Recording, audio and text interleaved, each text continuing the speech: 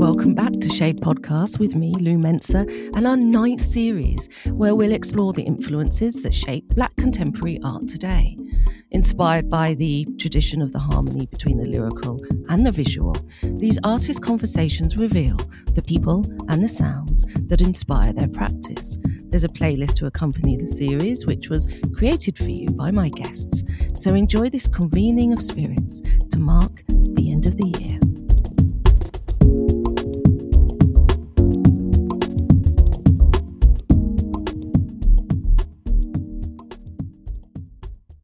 Today it's my pleasure to introduce Rashod Taylor. Rashod is a Missouri-based photographer whose photographs are a window into the Black American experience. His work uses portraiture to address themes of family, race, culture, and legacy. Rashod is most recognised for his Little Black Boy series, an ongoing project featuring his son, which earned him an Arnold Newman Prize. His work is actively collected by the Museum of Fine Arts in Houston, and he has been featured in publications including National Geographic, The New Yorker, The Atlantic, The Guardian, Forbes, and many more. He's been selected for the 2024 Autograph Lightwork Artist Residency, which will support the development of his work. And there he will join a previous Shade podcast guest, the photographer Jermaine Francis. I was introduced to Rashod's work by a joint friend of ours, the photographer Christine Joy Imac, who was a Series 2 guest as well. Rashod's photographs embody a communing of influences from the past, present, and future. He says, "I tell the story of my family history and my story in my son's story." Our conversation starts with Rashod telling us about the influence of the Negro spiritual songs on his work. I think about, my own family who were sharecroppers in Mississippi, right? So both my mom and dad's side families came from Mississippi. So, and really connected to that, I think of old Negro spirituals. I think there's something to be said about the origin of those and how slaves would sing these songs. And really is this idea of hope, right? And hope that, even though they're going through this horrific, brutal time in history, that there was hope in God and religion and, hey, there's a better place for us. So a lot of the songs spoke of that. And I can just imagine and see in my mind, the ancestors working on the cotton fields and having these hymns, right? Or on Sundays when they would have church.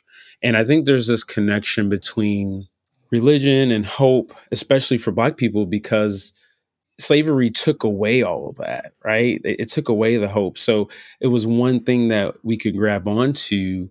And I think it correlates with some of my work, especially as I think about my America series, because there's the tone, it's just this richness, I think. And it kind of just speaks to your soul, because I can listen to it now and get almost choked up because you think about, this is what we had. This is all we had.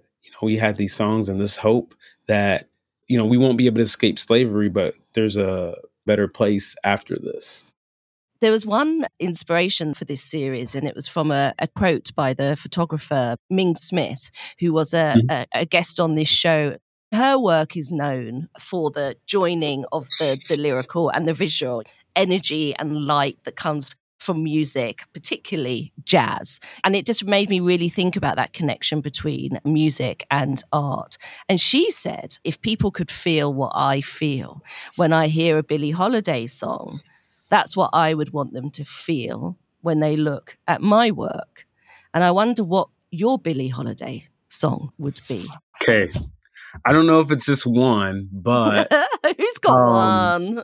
I think about, so back in undergrad, in terms of like developing film, and we would always play music. So I would always play Sade. And there was just something about, like, I don't know, it's just this calming sense that it brought over me as I, developed and printed. And, in her voice, there's just so much love, but then also pain that duality, it's multiple things. You can feel multiple things with music, and different songs make you feel different ways. And I feel like with a majority of her songs, I go to that place. You can, feel the love and the tenderness and the care, but then you also feel the pain and the struggle, right? And I feel like that's beautiful. And I think my work, I feel like it kind of breathes that with it. When you look at the arc of the work, with the pictures of my son, with the My America series, I feel that I would kind of play some of those songs on repeat from her. So it's this idea of music transcending race and culture and Yes. everything. So I feel a little bit of that is in my work too, because obviously this work is about my son being Black and me and raising a Black son in America. But I feel like even if you have, even if you're not Black or a person of color or whatever, like you still can connect to certain aspects of the work because we've all had those familial relationships with fathers and sons or uncles or nephews or whatever it is, mothers. And I feel like the work can connect on that level, Yeah. which is great because I really want to bring people in Yeah. and really take a deeper look at what I'm trying to do. Okay, that's going on the playlist. So that's Okay. Awesome. awesome. Awesome. Yeah. And so the sounds that surround you as you're working, I imagine, are very different. What do you feel around you? Like as you work, what do you hear? What do you feel? It could be different. I'm so kind of locked into where I'm at and what I'm doing that Yeah. I just zone in on that. And that allows me to kind of think and talk to myself and Mm. figure out what I'm trying to do. And then I think in a intimate setting at home, a lot of it is just listening to my son because we have a dialogue, right? So it's this dialogue back and forth in our process, kind of giving his ideas and what he wants. So it's this kind of a negotiation. So for me, it's really being attuned and in the moment with the sitter, whether it's him or his mom or whoever's in front of the camera.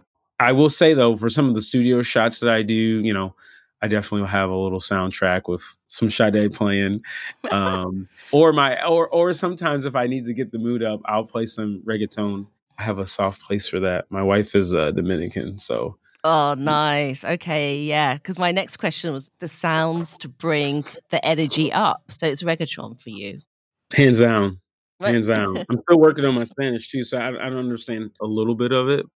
It's just this thing that gets you moving.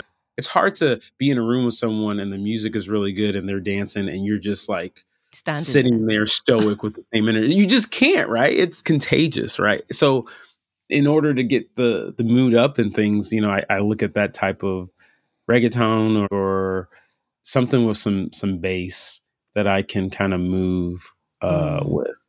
Yeah, I like that. That sounds good. And as like we're getting towards the end of the year, towards the festive season, I think it's important to think about how stillness can resonate with us and with a sense of peace and homecoming, an anchor for us, like in our creativity as well. We need the rest and the quiet and the stillness as much as we need the inspiration and the excitement.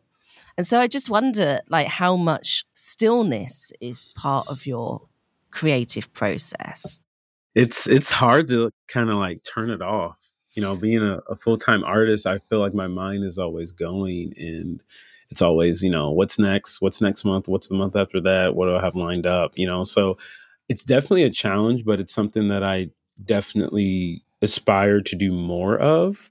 Even for me, just quiet and stillness could just be laying in my bed when everyone, my son's at school and my wife's at work, like just Yeah. being in my room and literally like doing nothing because I'm always on the go. Yeah. So for me, I'll read or meditate just to kind of center me, because the world's going to keep turning and going. So it just helps get me to a place of really just kind of clarity where I can kind Mm. of see things that I want to do and just be open to what kind of pops up. Do you find that you can allow yourself to do that? Do you find it quite easy to switch from one to the other? I'm able to really do it if I kind of go away somewhere. I go to the beach, I go for a walk in the woods. Otherwise, my mind is like always going. So, do you find that you need something to help you transition into this place of stillness? And also, what creativity do you find actually that can come from that stillness? I guess I would add on to that exercise. I'm a off and on runner. I'm one of those that I'm really like goal oriented. So I've ran the Chicago Marathon before. I've run marathon relays before.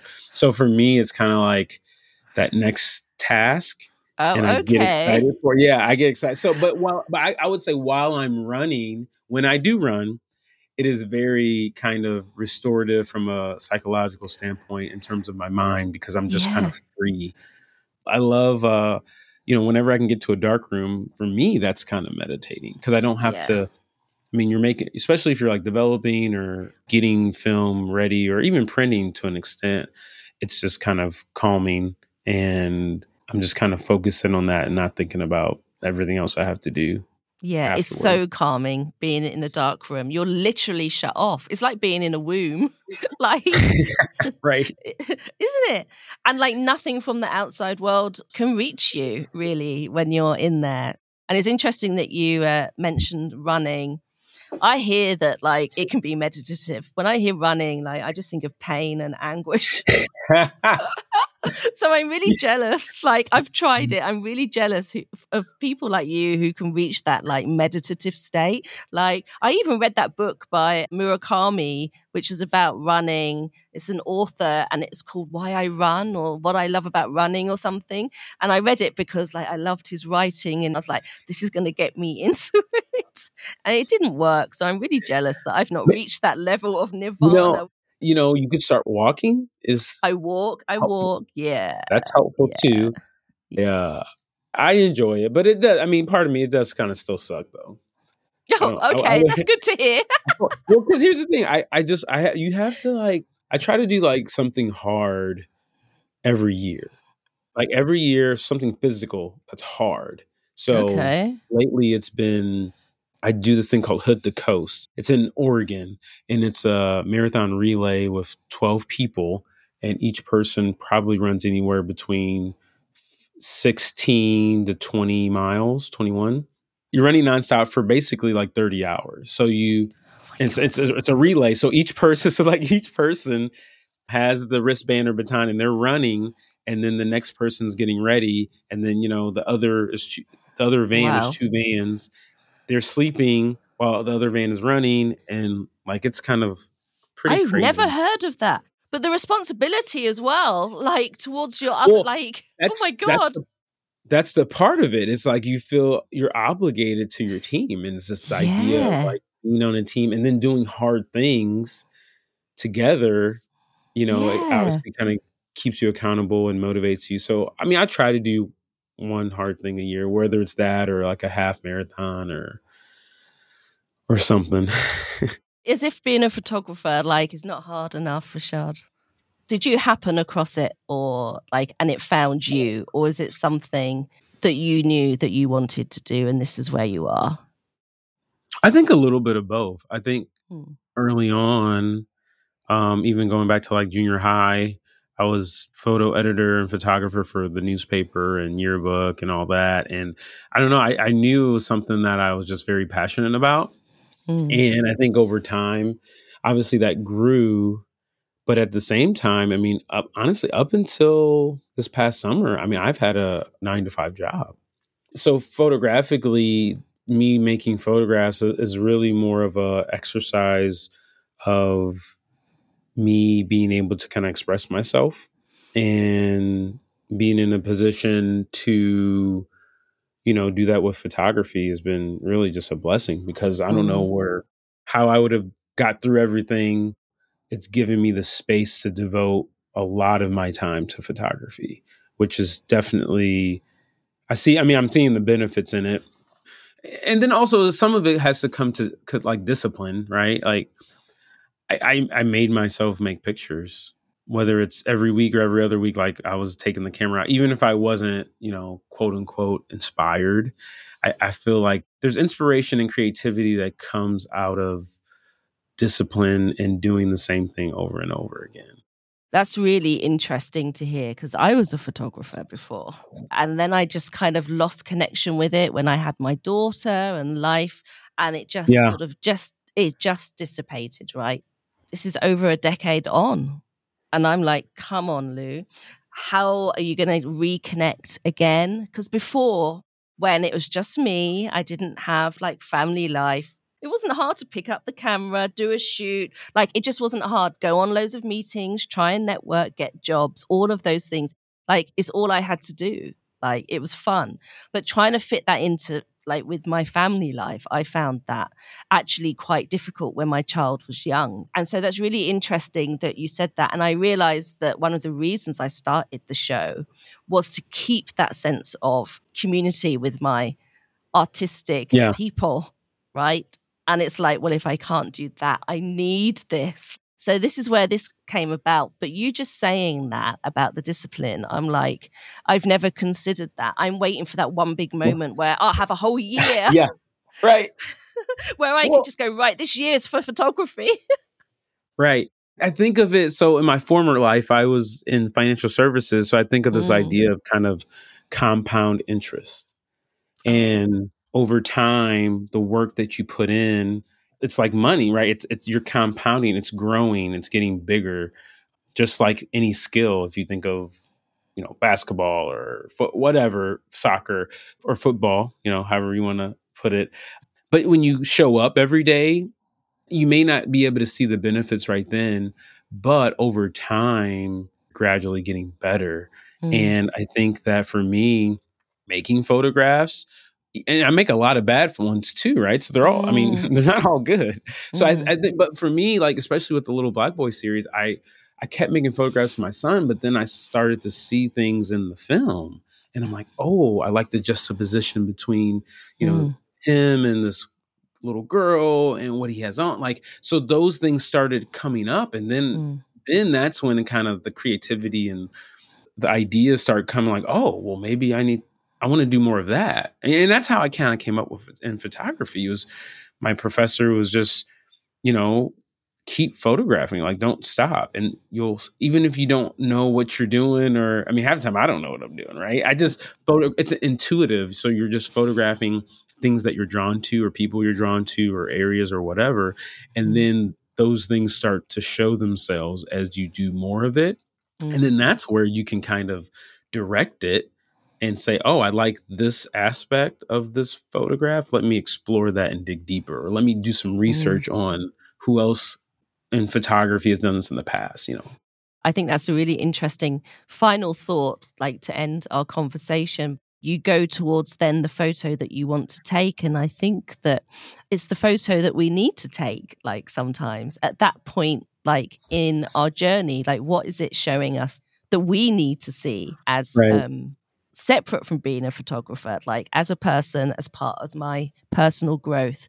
What is it that this image that I'm drawn to, or that intuition that you're talking about, is actually something that we need to carry on our journey? And that's what comes through, I think, in the photograph.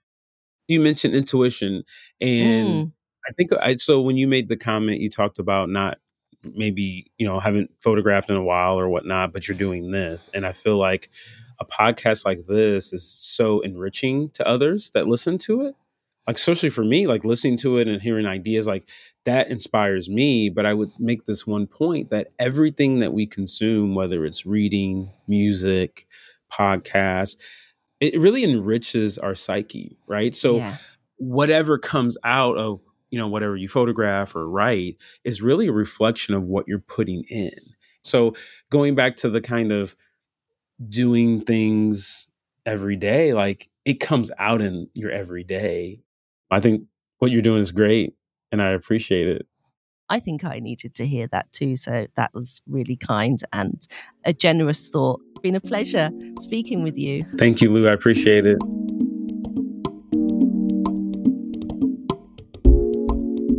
Thank Thank you for listening to Shade Podcast with the brilliant Rashod Taylor. I was so interested to hear about his telling of ancestral stories through his large format photographs of his loved ones. It was refreshing to hear how discipline is such an important part of his practice and how he looks to music as diverse as the Negro spirituals, reggaeton and Sade to fuel his inspiration. Be sure to look up his work using the links that I've shared in the podcast description. Subscribe to Shade Podcast to listen to all the episodes in this series. Also explore Shade Art Review on Substack, joining thousands of art-curious listeners like you who are discovering more about the work of visual artists from the Black diaspora. There you'll find art listings, comment, artist spotlights and guest posts, and free subscriptions are available. But for the full Shade Art Review experience, sign up today to receive 20% off your annual membership, an offer which is available for the duration of this series. This series of Shade Podcasts was produced and hosted by me, Lou Mensa, and mixed by Tess Davidson. See you next time.